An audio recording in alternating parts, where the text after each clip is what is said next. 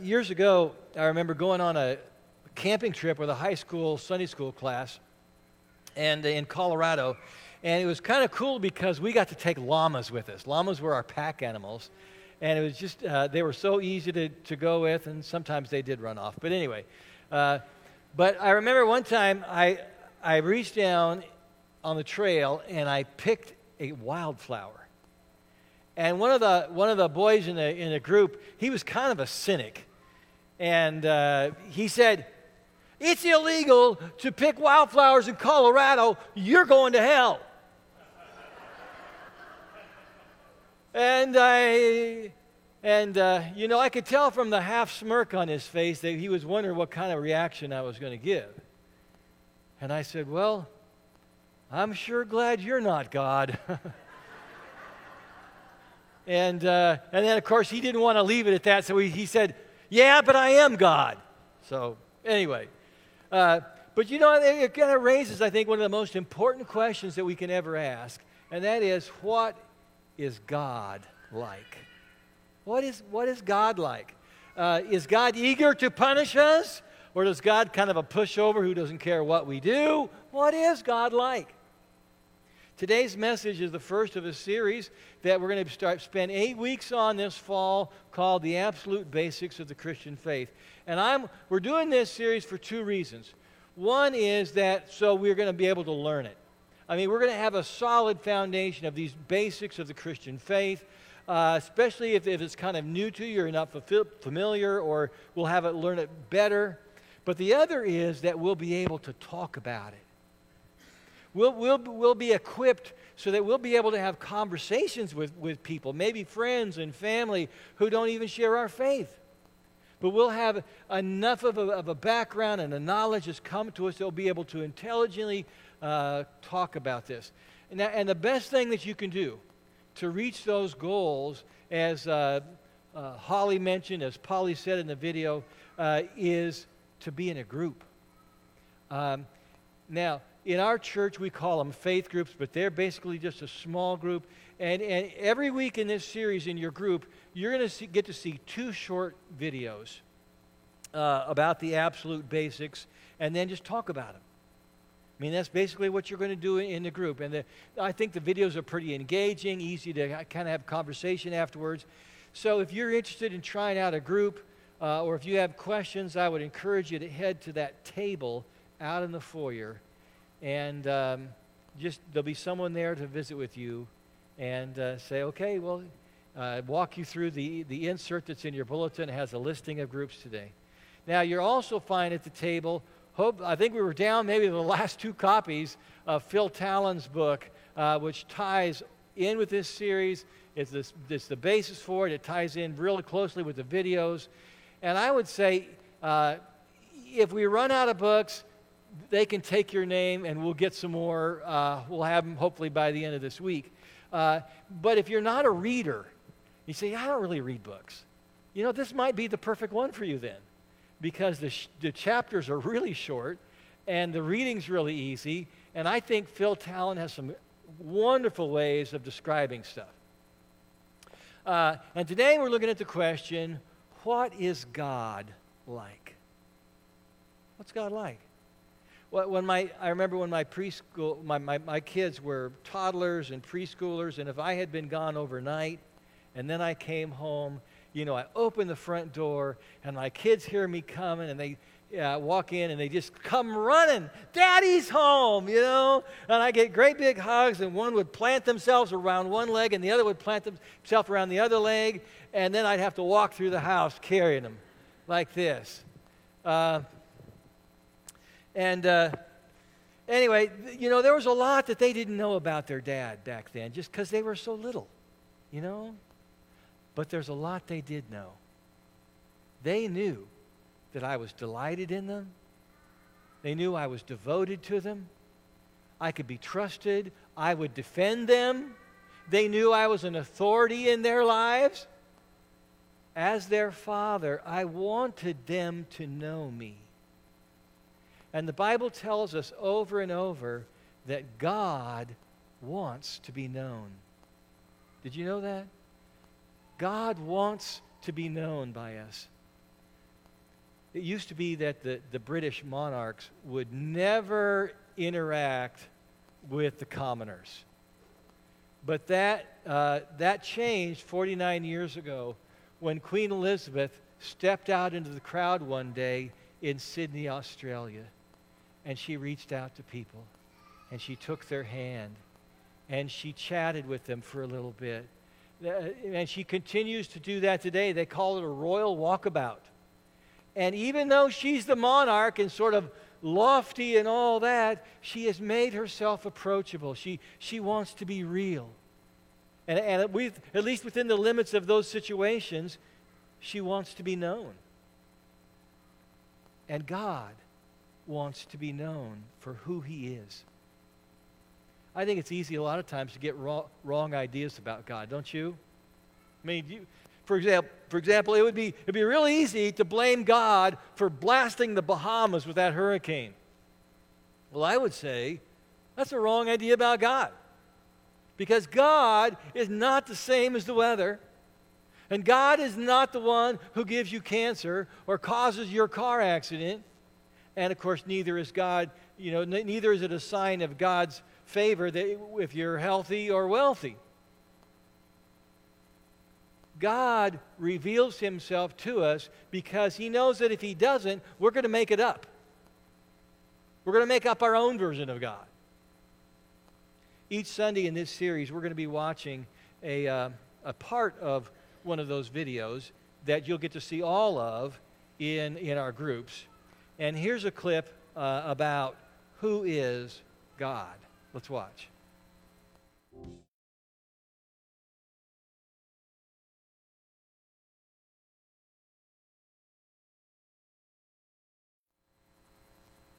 Okay, so C.S. Lewis was saying that if God is love, if God is loving, then it follows that God has never existed alone with no one to love.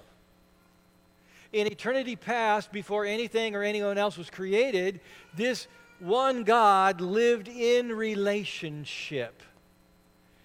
I love the musical chord metaphor in this video. 3 individual notes, bum, bum, bum. When you put them together, make one harmonious chord. And this triad is 3 notes existing in one harmonious relationship. Well, if you watch the rest of the video in your group, or if you read that chapter in the book, it'll say this. It says the Father is the source, the Son is the way, the Spirit is the power. Okay? Father is the source, the Son is the way, the Spirit is the power. Now, let's say that you may decide to make a sound with your voice. Bum, bum, bum, okay? Your mind sends the message, that's the source. Your vocal cords come together to make the sound, and the lungs send air to the vocal cords, that's the power. And yet, to us, it all seems like just one thing, right? The source, the way, and the power all seem like just one action. So, I think that the idea of the Trinity does bring up an important question. Why do we Christians say that we are monotheists if we believe in Father, Son, and Holy Spirit? How can we say that the 3 are one? Well, it's because that we believe that these 3 are of one will, of one mind. There's no conflict between them. The 3 exist in perfect harmony. All right, let's open our Bibles now to Acts chapter 17. We're going to start with verse 16. If you're using the Pew Bible this morning, it's on page 1111. And one thing that we do here at this church is that we give away Bibles. And so if you want a Bible to read at home, we have one for you. You'll find them at the Connection Center, which is right next to the elevator. And you'll find a little display there. You can just take one. It's yours. Now, the Apostle Paul traveled around the Roman Empire in the decades following Jesus' death and resurrection. And he told people about Jesus. He told them about the gospel. And he presented this God who wants to be known. And then verse 16 says this. While Paul was waiting for them, that is, he's waiting for Timothy and Silas, he's waiting in Athens, he was greatly distressed to see that the city was, what? Say with me, it was full of idols. The city was full of idols. People of Athens, they love their idols, their gods. The city was packed with statues, shrines, altars, temples.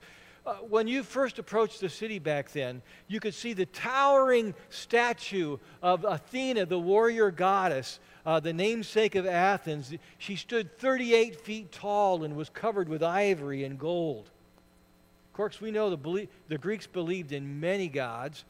Zeus was the king of gods, although he was not the creator. According to Greek mythology, Zeus's father, Cronus, he swallowed all of Zeus's older siblings to prevent them from usurping his power. But when Zeus was born, his mother Rhea wrapped a stone in a blanket and gave the father that to eat. Meanwhile, baby Zeus was whisked away to safety. And then, as a grown-up god, Zeus was supposedly the one who controlled the weather and loved to throw thunderbolts. Ping, ping, ping. Okay? Well, then, of course, other gods, there was Aphrodite, the goddess of fertility, love, and beauty. She and her son Eros, or Cupid, caused Zeus to fall in love with a human woman named Europa. And, of course, all the gods and all the goddesses, they were enmeshed in these stories of conflict and trickery. In other words, the gods were just like us. The gods and the goddesses were like humans, writ large. Anyway, Paul sees all of these idols in Athens and he's distressed. Why? Because he knows this is not who God is. This is not what God is like. Verse 17 says that Paul goes into the public market. It was a place where he could, as a newcomer, as a teacher, he could promote, and other people did this too, promote their philosophies or their teachings. And then verse 18 says that a group of Epicurean and Stoic philosophers began to debate with him. Well, who are the Epicureans and the Stoics? They were the elite thinkers in Athens, and really they didn't go for all those Greek gods either. The Epicureans taught that happiness was the highest good. Of course, that didn't mean, going wild with sensual pleasures. The Epicureans valued restraint, leading to peace of mind, bodily comfort. But the Epicureans believed that God was distant. God was unknowable. That God didn't get involved with earthly affairs. Really didn't care that much. Now, the Stoics believed that they valued reason and intellectualism. Knowledge leads to virtue. Ignorance leads to vice. And they understood reason as the God who permeates all of creation. To a Stoic, God and the world are pretty much synonymous. And all these ideas are still around today. Some religions today believe in polytheism, which has nothing to do with people named Polly. But polytheists worship many gods like most of the people in Athens did. Some Eastern religions today believe in pantheism, like the Stoics, where God and the world are pretty much the same thing. Some people today believe in deism, where, like the Epicureans did, deism believes in a God that is uninvolved, uncaring, unknowable. To a deist, God is like a watchmaker who winds it up and then walks away. Paul says, God is not like that. Not like polytheism, not like pantheism, not like deism. When the Epicureans and Stoics hear Paul, they react kind of smugly. Who is this guy? Verse 18, it says, some of them ask, what is this babbler trying to say? Others remarked, he seems to be advocating foreign gods. They said this because Paul was preaching the good news about Jesus and the resurrection. Well, when Paul talked about Jesus and the resurrection, apparently they thought resurrection, in Greek anastasis, was a goddess. They thought Jesus and Anastasis were gods like their gods. And then the Epicureans and Stoics invited Paul to their philosophy forum at the Areopagus. And you know, I think you kind of have to credit Paul for knowing the art of oral persuasion, because he believes these people are mistaken about what God is like, but he doesn't lead with that. Instead, he begins with a compliment. You notice that? Verse 22. Paul then stood up at the meeting in the Areopagus and said, "People of Athens, I see that in every way you are very religious." And then he goes on to tell them that he had seen this altar to an unknown God. Now, why did Athens have these altars to unknown gods? Well, according to Greek tradition, there was once a terrible plague in Athens. A lot of people were dying, and so they sacrificed to all their gods to try to take away the plague. And when that still didn't work, they built new altars to unknown gods and sacrificed to them. So Paul tells them that their unknown God is the God. And he tells them what this God is like. In verses 24 and 25, Paul says, "The God who made the world and everything in it is the Lord of heaven and earth, and he does not live in temples built by human hands. And he is not served by human hands as if he needed anything. Rather, he himself gives everyone life and breath and everything else." This is not what the people of Athens thought God was like. Paul is saying this, that this God is perfect in power. This is the God who made everything, which makes him very unlike Zeus or Athena or any of the other gods or goddesses. And this all-powerful God is separate from creation, not identical with it like the Stoics' idea of God. And this all-powerful God is involved in his world, giving and sustaining life. So he's unlike the Epicureans' idea of a distant, detached God. And not only is this God perfect in power, he's perfect in knowledge. And verse 26, Paul gives an example of the wisdom and knowledge of God when he says, "From one man he made all the nations, that they should inhabit the whole earth." Then he says, "And he marked out their appointed times in history and the boundaries of their land." The polytheists, the pantheists, and the deists of Athens, they don't know any God like this. This is the God who wisely marks out the lands and the limits of the nations. And not only is God perfect in power and perfect in knowledge, he's also perfect in goodness. In verse 27, it points to God's goodness when Paul says, "God did this so that they," that is the people of the nations, "would seek him and perhaps reach out for him and find him, though he is not far from any one of us." He's saying that God's purposes are kind, not selfish. God doesn't order us around like slaves to do his menial labor. He loves us. He's reaching out to us, hoping that we will respond and reach out to him. And even if now we are living far from God and far from what God wants, he's not far from us. Isn't that great news? No matter where we are, God is not far from us. But a God who is all-powerful and all-knowing and all-good presents kind of a problem, I think. If God is so perfectly powerful, knowing, and good, then why doesn't he fix everything? Why is this world such a mess? You know, why do evil and suffering just keep going on and on? That is a great question. And I think we ought to tackle that one next week. Is that okay with you? All right. Now, but Christians have always wrestled with these questions, but we do not give up on any of these three qualities of God. We continue to believe that God is perfect in power, perfect in knowledge, perfect in goodness. Here's a story that might help us to picture that. A farmer went out to do his evening chores. And inside the barn, he spotted these 5 sparrows who had gotten themselves underneath and trapped under a bunch of chicken wire.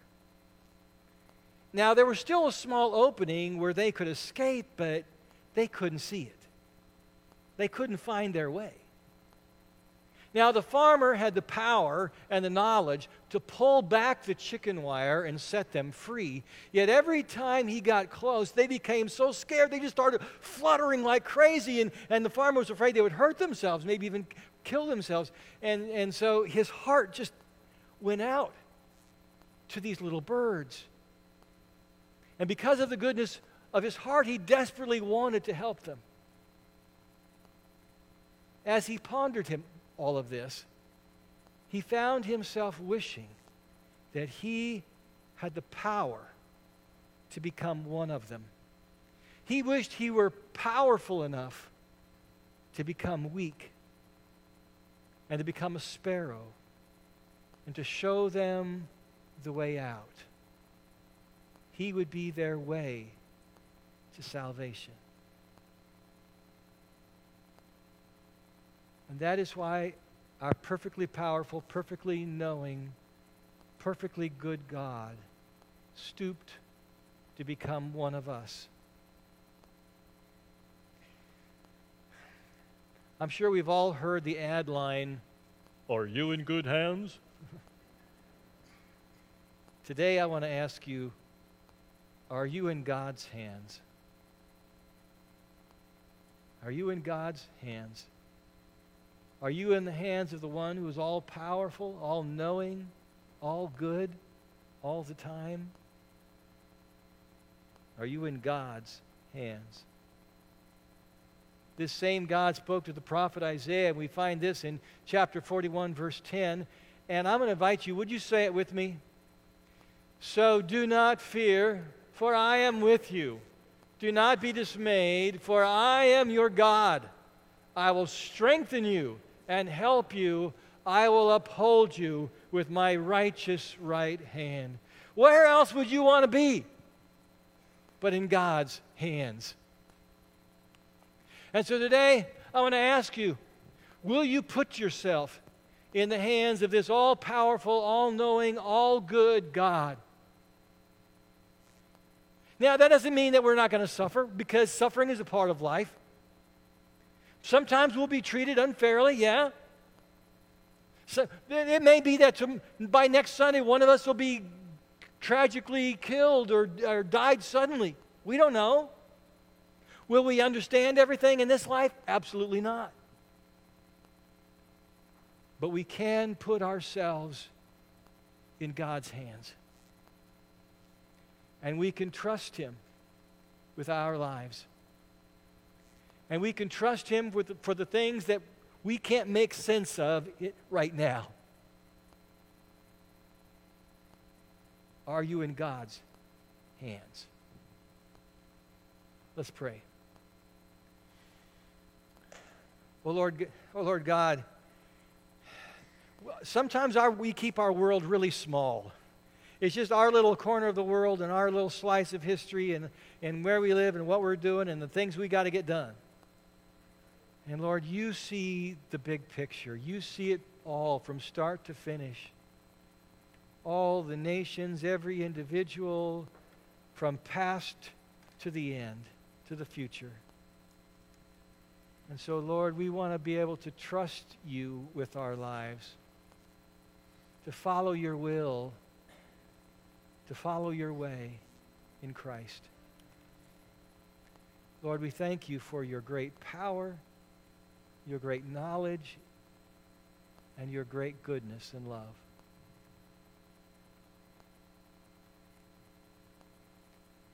Lord, when we can't make sense of so many things, we know that when we are in your hands, that is good enough.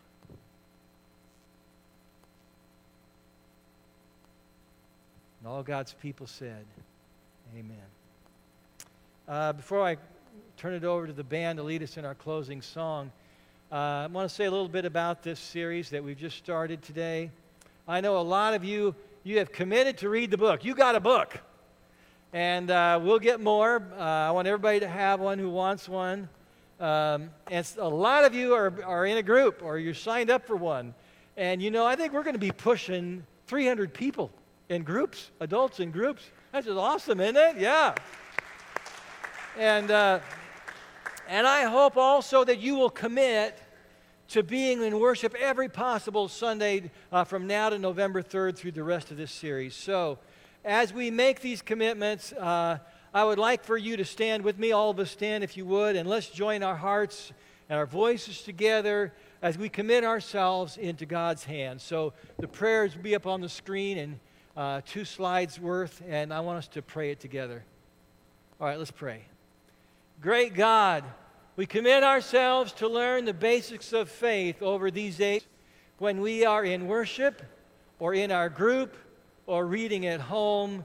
Show us who you are. Show us who we are.